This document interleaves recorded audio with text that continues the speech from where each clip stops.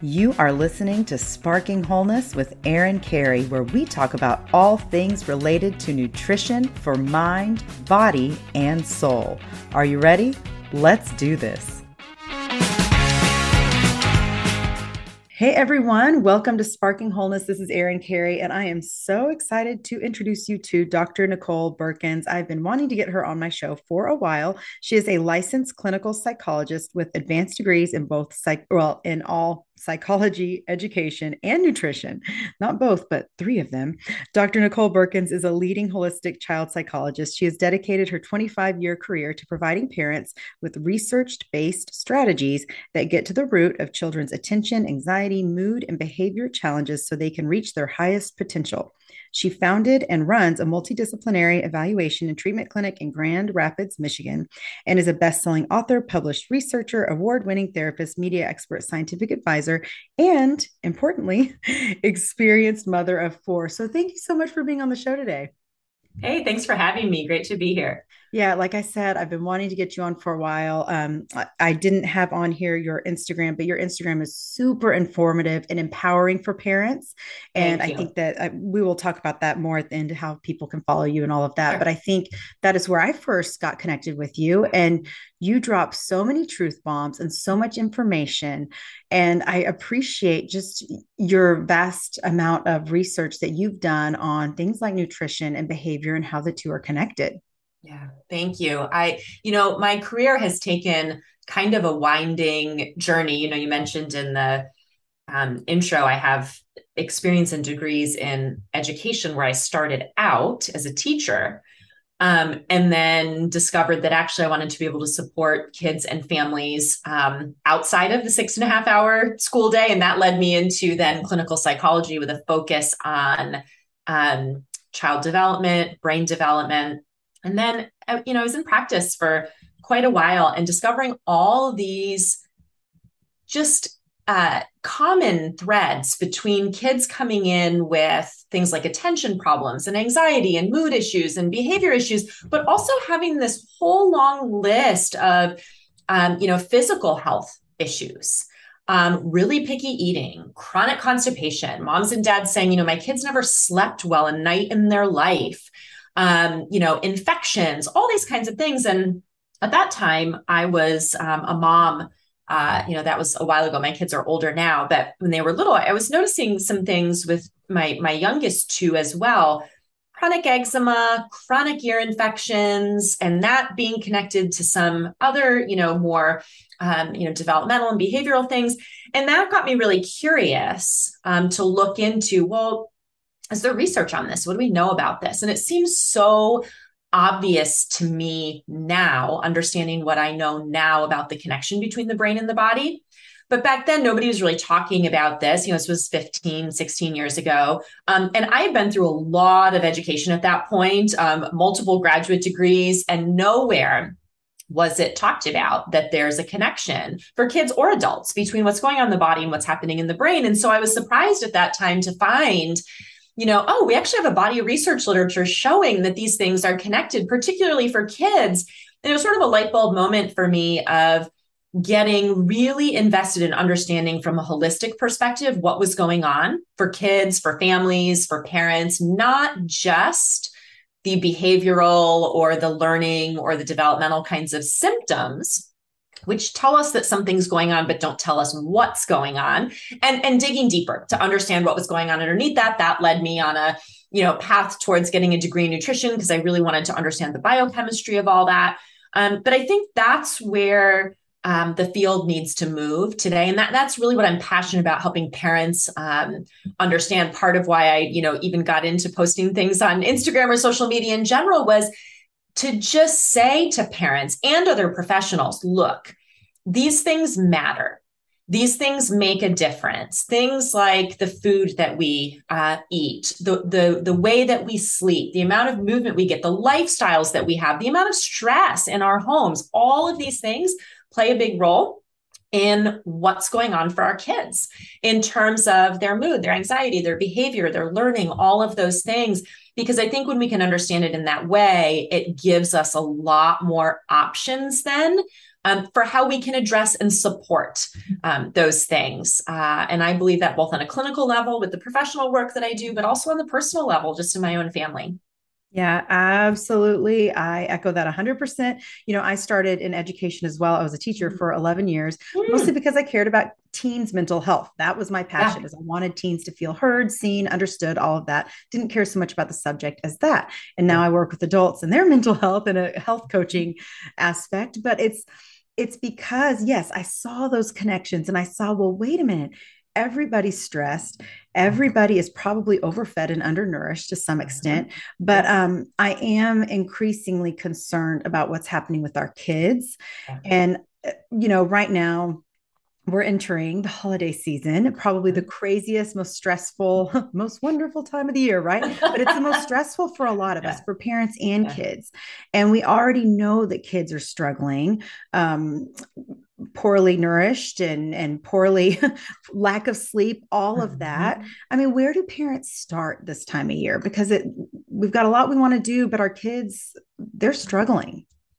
Yeah, I think you raised several important points there, and I'll say, it's interesting because people often say, "Oh, you work with a pediatric population, that must be tough. That takes a lot of patience." What's interesting is actually the kids are the easy part. When you work with a pediatric population, honestly, the most challenging part is you have to not only be skilled at working with the kids, but you also have to be skilled at working with the adults in the kids' lives, because really we're all in pediatrics from the standpoint of what's happening with adults Mm-hmm. has a tremendous impact on what's happening for kids. So you work specifically with adults at this point, but the direct and indirect impact of that work with adults on the kids in those adults' homes, classrooms, whatever, is profound. We can't underestimate that. And so, one of the top things that comes to my mind, any time of the year, but especially when we're talking about, the chaotic, holiday time of the year, is that we have to start with ourselves. Actually, the burden of regulation, emotional regulation, behavioral regulation, managing of all this stuff actually falls on us first. And that's a really uncomfortable thing for a lot of parents to hear, right? Because we sort of want it to be our kids' issue. Like some of the top questions they get are, how do I get my kid to do X, Y, or Z, or, whatever. And it actually starts with us.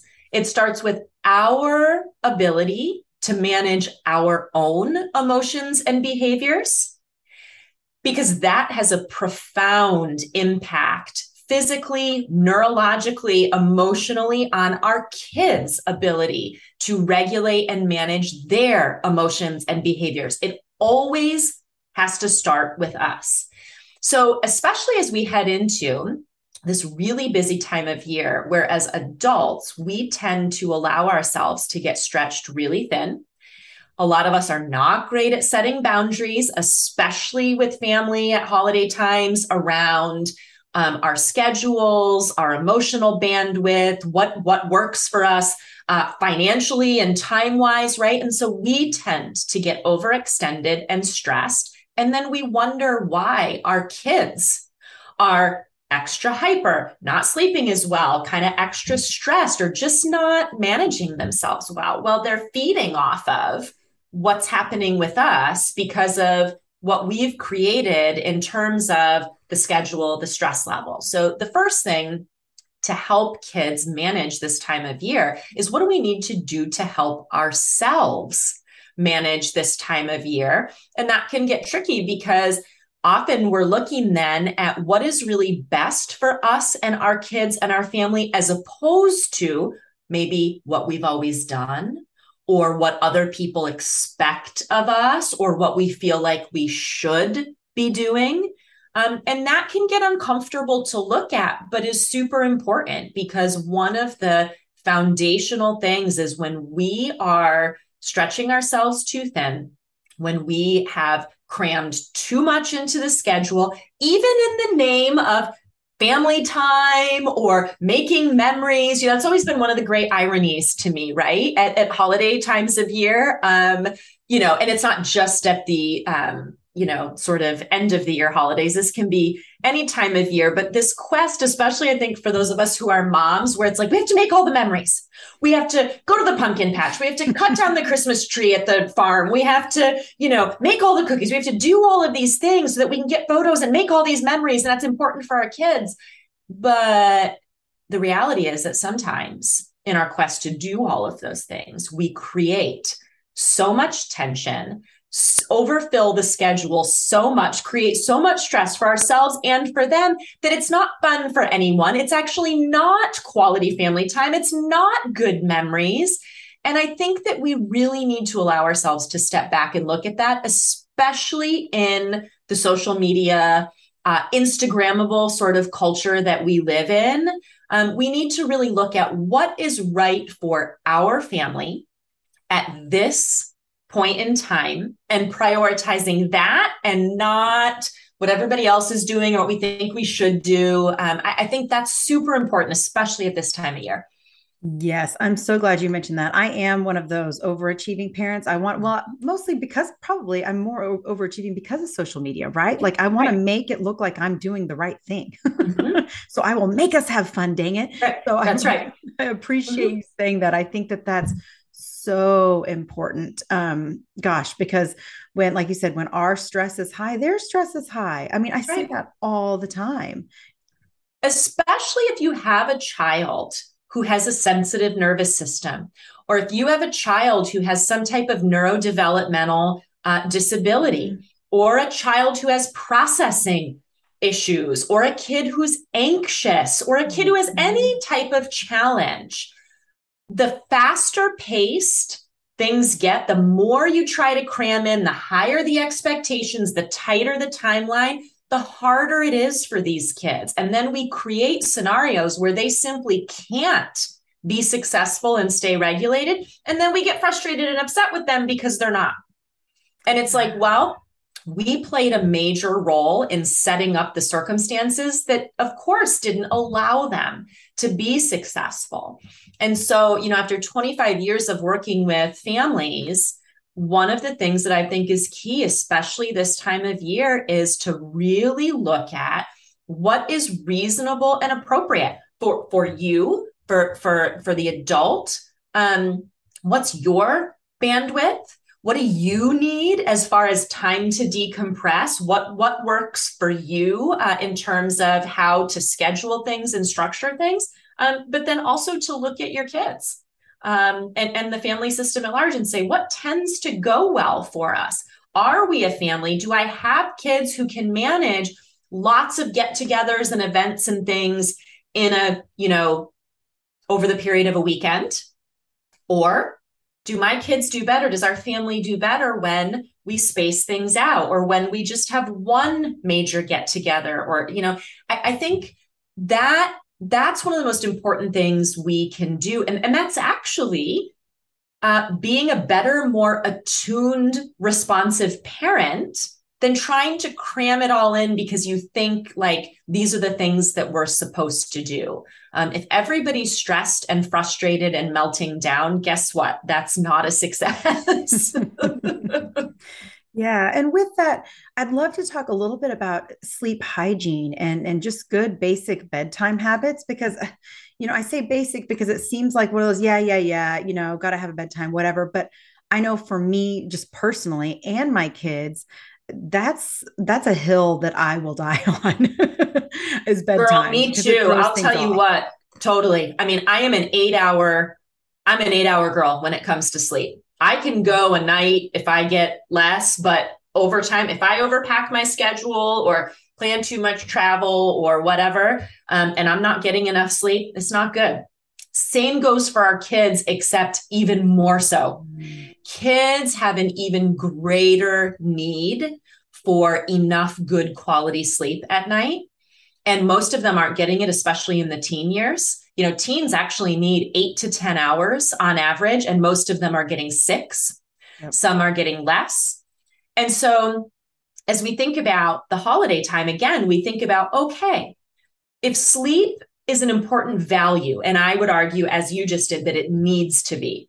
When we're sleeping well at night, we're going to manage things the next day a whole lot better. If you want your holiday get-togethers to go better, prioritize a good night's sleep. Mm-hmm. But that means structuring things so that we can do that, right? That means saying we're going to need to leave, the family gathering by 8 so that we can get the kids in bed by 9. Or that means saying, okay, if we're traveling and taking a trip together, how do we need to orchestrate the sleeping arrangements so that the kids and us can still get a good night's sleep? It means prioritizing those pieces that make it possible for us and our kids to be well regulated and function and manage well. And so I think especially around the holidays, preserving some of those routines, making sure that kids are not being expected to be out late at events and things multiple nights in a row. It's just not going to go well.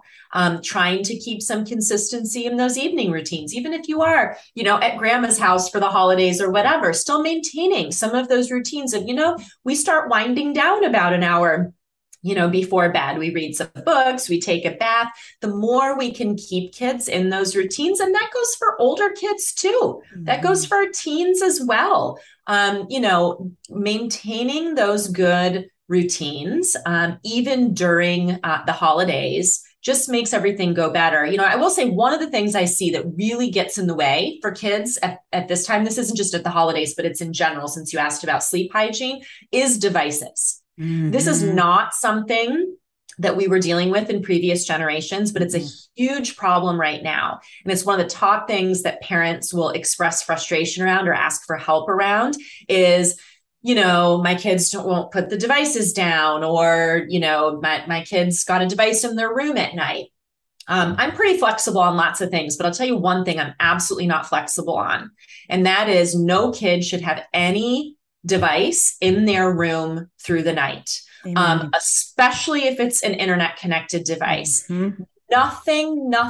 Nothing good happens online in the middle of the night for your kids. Nothing. Mm-hmm. And it is so common that I have kids and teens in the clinic who will disclose to me when I remove their parents from the room and say, okay, tell me what's really going on, that actually they're only getting a couple hours of sleep at night because they've got texts waking them up. They'll wake up to go to the bathroom maybe at 2 a.m. and they'll turn on their device. And before you know it, 3 hours later, they've been sucked into drama on social media and whatever, not to mention the dangerous things that can happen. Absolutely. We know that device use in the night is one of the key drivers of sleep problems for kids. It's also an issue right before bed.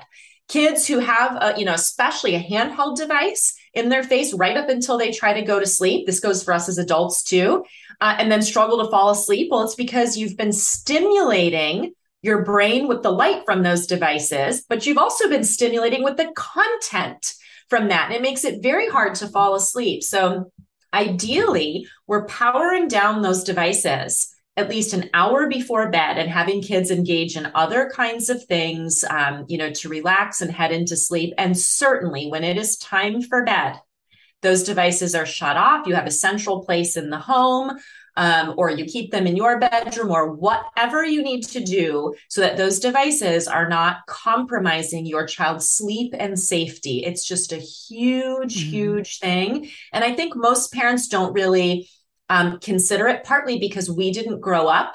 And I'm dating myself a little bit here. I'm not a millennial parent. Since millennial parents did grow up with some of those things. I didn't even, smartphones didn't exist until I was an adult. But we didn't have to think about that for ourselves. Our parents didn't have to have rules about those kinds of things. And so a lot of times I think it just is not on the radar for parents about the problems with that. But it's a huge problem. If there's one thing you can do to support your kids' sleep, which then supports their development and function in every other way, it's get those devices out of the room at night. I am so glad you touched on that. So I have an 18-year-old and she just now is a quote allowed. She's living at home, going to college for first year, but she just now has her phone in her room with her at night. We were so in the habit of it. We forgot, and we were like, oh, you're 18. I guess you can have it. Although I still have my reservations because I'm an adult and I struggle with phone usage in my bed, and my prefrontal cortex is developed. Hers isn't. That's right. So it's still for all of us. This is a struggle. It is. And when they get to be that age, we work with that, we've modeled, we've taught, we've whatever, and we hope that they start to, put some of those things in place. I have three who are, out of the house now. They're 18, 20, and 22. And, they're going to make their decisions about that. But when we've modeled and explained and, whatever leading up to that gives them at least a fighting chance at making some good decisions for themselves in that way. But certainly for younger kids, the data is just so clear. And even just honestly, from a safety perspective, nighttime with internet connected devices is when kids get themselves in some real concerning safety situations, even unintentionally. Yeah. Even if you're a parent thinking, well, my kid would never X, Y, and Z. Well, first of all, we all like to think that about our kids, but they are kids. But second of all, even unintentionally, kids can end up caught up in things unsupervised where it's a problem. And so I think those are just things we need to have on our radar. The same goes like during the daytime too. And, thinking back to what we can do at the holiday time, when kids are off on school break, there can be a tendency to just have a lot more, unrestricted time on devices. Oh, we're relaxing, whatever. And suddenly you realize, why are my kids so irritable and grumpy and like snapping at everything and not listening? And you go, oh, could it be because they spent the majority of the day with the video games or with the tablet or with, on social media? And so I think that's something just to be aware of during this season as well, especially when you've got long weekends, when you've got breaks from school, to think about what the expectations are going to be around how we use that time and making sure that it isn't just endless amounts of time on devices, because we know the data is clear that for the vast majority of humans, kids especially, it increases irritability, anxiety, those kinds of things. So I think just to be conscientious about that. Certainly, if you're taking a 4-hour car trip to grandma and grandpa's for, the holidays, watching a movie or spending some time on a tablet or whatever, that can be a great way to do that. But then you want to make sure that once they get there, they're not continuing to be absorbed in that for hours on end, and that they're doing other things. So something else to just consider, especially at this time of year, I think. Yeah. And I'm glad that you mentioned that the data is clear on that, because I think that's all, it's like, well, I think the screens affect my kids, but there's data.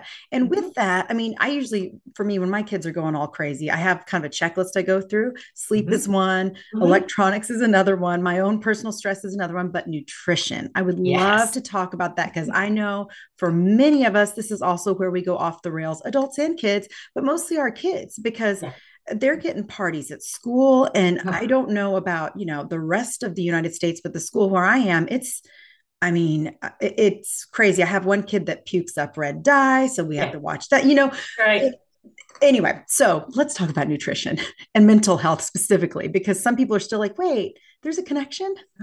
Yeah. So, well, yes, let's zoom out and start with the big picture that yes, there is undeniably a connection between what we eat, what our kids eat, and mental health. There's no longer a question mark around that. We have many clear, really well done research studies for kids and adults at this point that show us that there is a direct connection between the food we eat and how our brain functions and what mental health symptoms we do or don't experience. Now, that doesn't mean that nutrition is the sole cause of any mental health issues that people might have. Certainly not.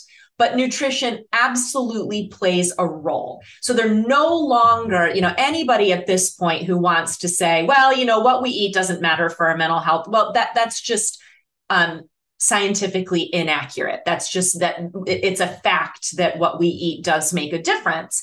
And there are lots of components to that, right? We have studies showing that certain types of nutrient-dense diets for kids and adults support things like better mood, less anxiety, those types of things. We also, one of the big things that we know is that diets that are filled with what we call ultra processed foods have a detrimental effect by and large on children and adults. People who eat a higher proportion of their diet that falls in the ultra processed foods category have a higher risk of things like depression, anxiety, other types of mood disorders, behavior disorders, learning disorders in kids, ADHD, those kinds of things. So the connections are there. I think the challenge becomes, especially at a time like the holidays, what in the world do we do about that, especially when we don't have control over all of it, right? And I want to be clear, our goal should not be to constantly micromanage what goes in our kids' mouths. That's actually counterproductive and can create a lot of other kinds of issues. So where I always start is, what are we focusing on in our home? What are we modeling and teaching our kids about what we value around food and nutrition and health? What are we modeling by our own eating habits? What do they see us eating and drinking throughout the day? Not uncommon for me to have moms and dads in the clinic who are like, he needs to be eating more vegetables. And I'm like, tell me about the vegetables you eat. And it's like, well, or, I want him to be drinking more water while they're sitting at the conference table in my office with their big gulp, Dr. Pepper that they picked up on the way to the appointment, right? So what we do ourselves provides a powerful model well beyond whatever we say to our kids about nutrition. So managing that for ourselves, and then realizing that the one thing we do have control over is what we bring into our home. So thinking about that in terms of, are we making sure that there's plenty of nutrient dense food in our house, and that we're minimizing the amounts of other things that we don't want to have our kids consuming a lot of? That helps provide a buffer then if they are at school or at a friend's house and whatever and eating other kinds of things. We know that the majority of the time they're eating what we provide, and what we're providing aligns with our values around what is nutritious and important for them. So I think that's key. One of the specific things we know, and I have a couple tricks I'll share with people, especially at the holidays. One of the things we know about why nutrient density food matters so much, especially for kids when we're talking about behavior and mood and those kinds of things, is that keeping blood sugar balanced is really key.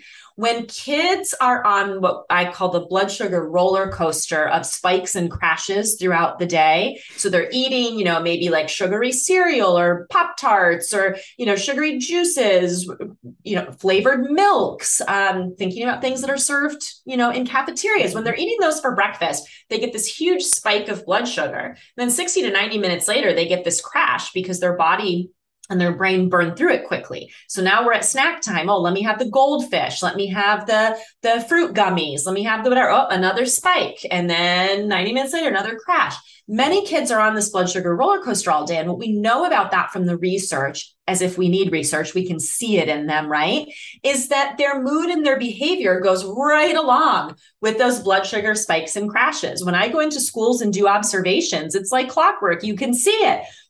They get in those spikes and now they're more hyper. They're, inattentive. They're bouncing off the walls. They're talking to their friends. They're having trouble focusing. And then in the crashes, they're irritable. They're maybe a little more resistive to what the teacher says, or they're slumped over their desk. I'm so tired. I can't think. I can't do anything.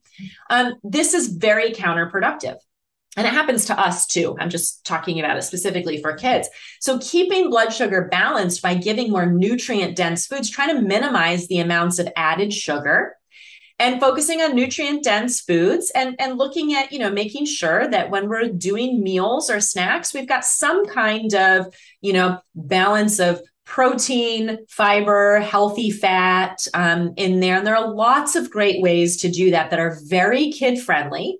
Luckily, there are even more packaged options now that you can find, in that realm, but really thinking about minimizing the amounts of added sugar, because that helps keep the blood sugar stable.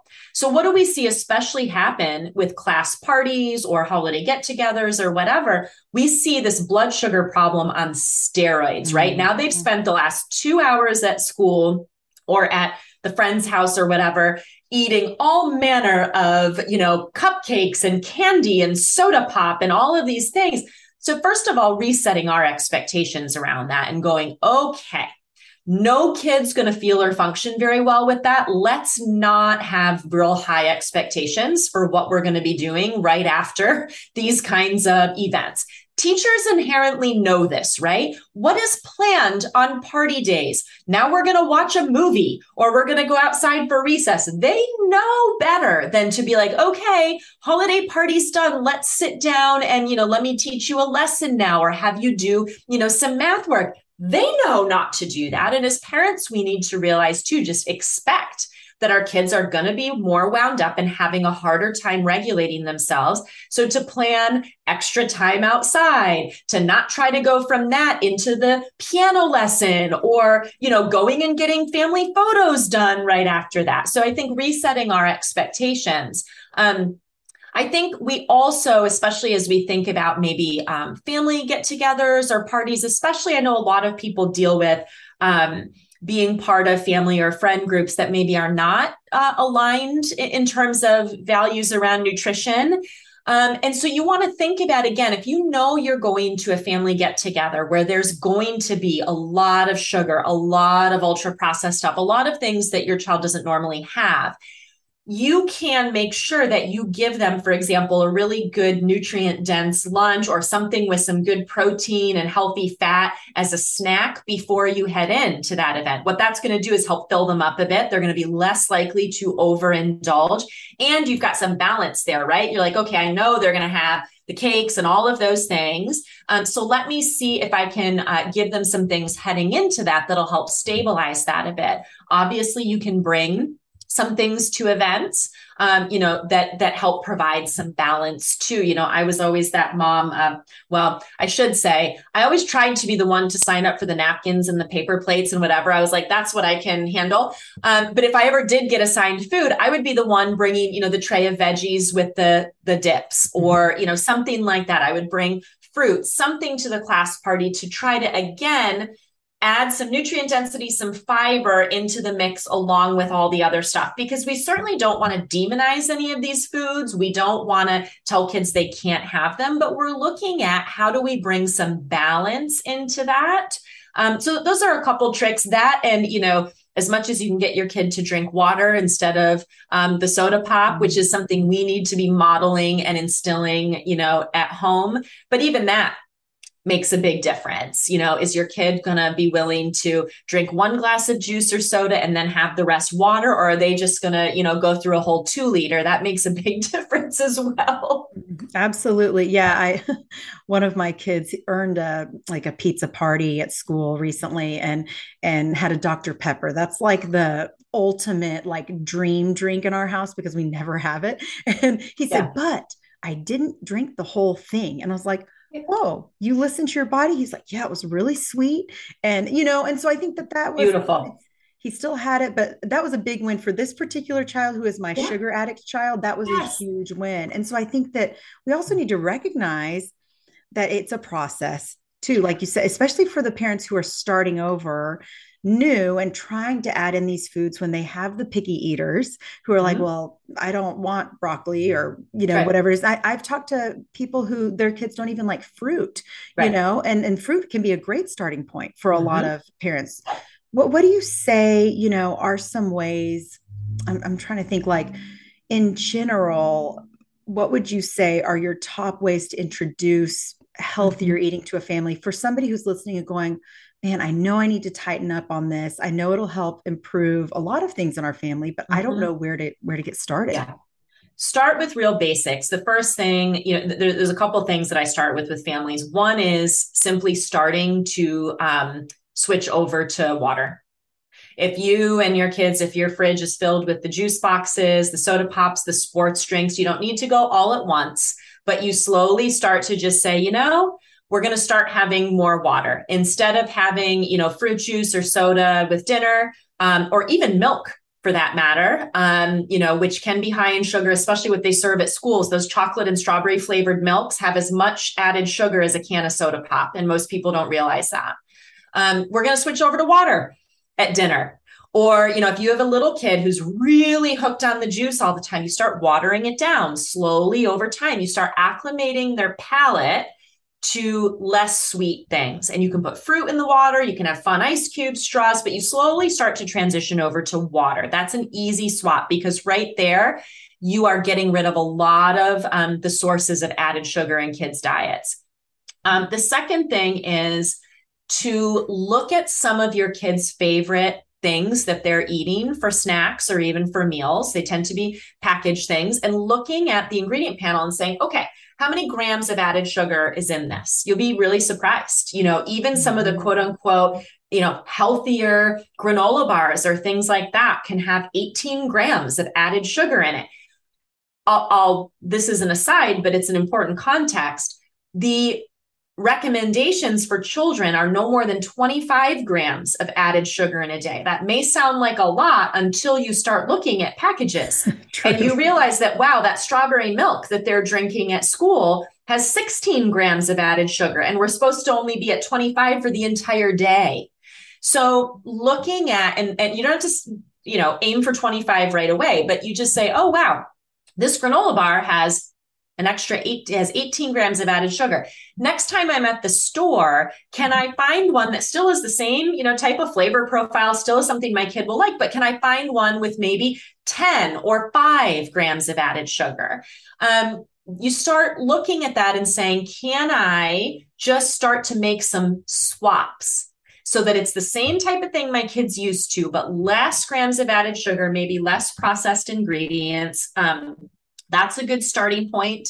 And just making more nutrient dense foods easily available. Having, apples available and sitting out, or having a couple different types of vegetables that are washed and cut up and in containers that they can reach in the fridge. Putting one of those things, even on a really picky eater's snack plate, for example. Oh, you're having the whatever that you like. I'm also just going to have this carrot sit there. You don't have to eat it. Exposure is the key to resolving picky eating, not forcing the eating, but exposing them through putting it on the plate, having them help you wash things and cut them up, bringing them to the store or the farmer's market, helping cook. These kinds of things get them acclimated to these foods, reduce the anxiety, and make it more likely over time that they'll try it. So the exposure piece is a starting point as well. If you're a parent who's like, I know my kid needs to eat fruits and vegetables, but they won't. Okay, start making them available, start putting them out, put them on the plate, have your child serve the broccoli to everyone else at the meal. They don't have to eat it, but they're going to be involved with doing it. Because what happens a lot of the time, especially with pickier kids, parents just stop even offering or exposing. And because they're like, well, they're not going to eat it, or I don't want the fight or whatever. Well, now you have almost ensured that kid will continue on that same narrow path. So exposure, even if they're not going to eat it right away, making it available, having them watch you and other people consuming that. Those are some simple starting points, I think.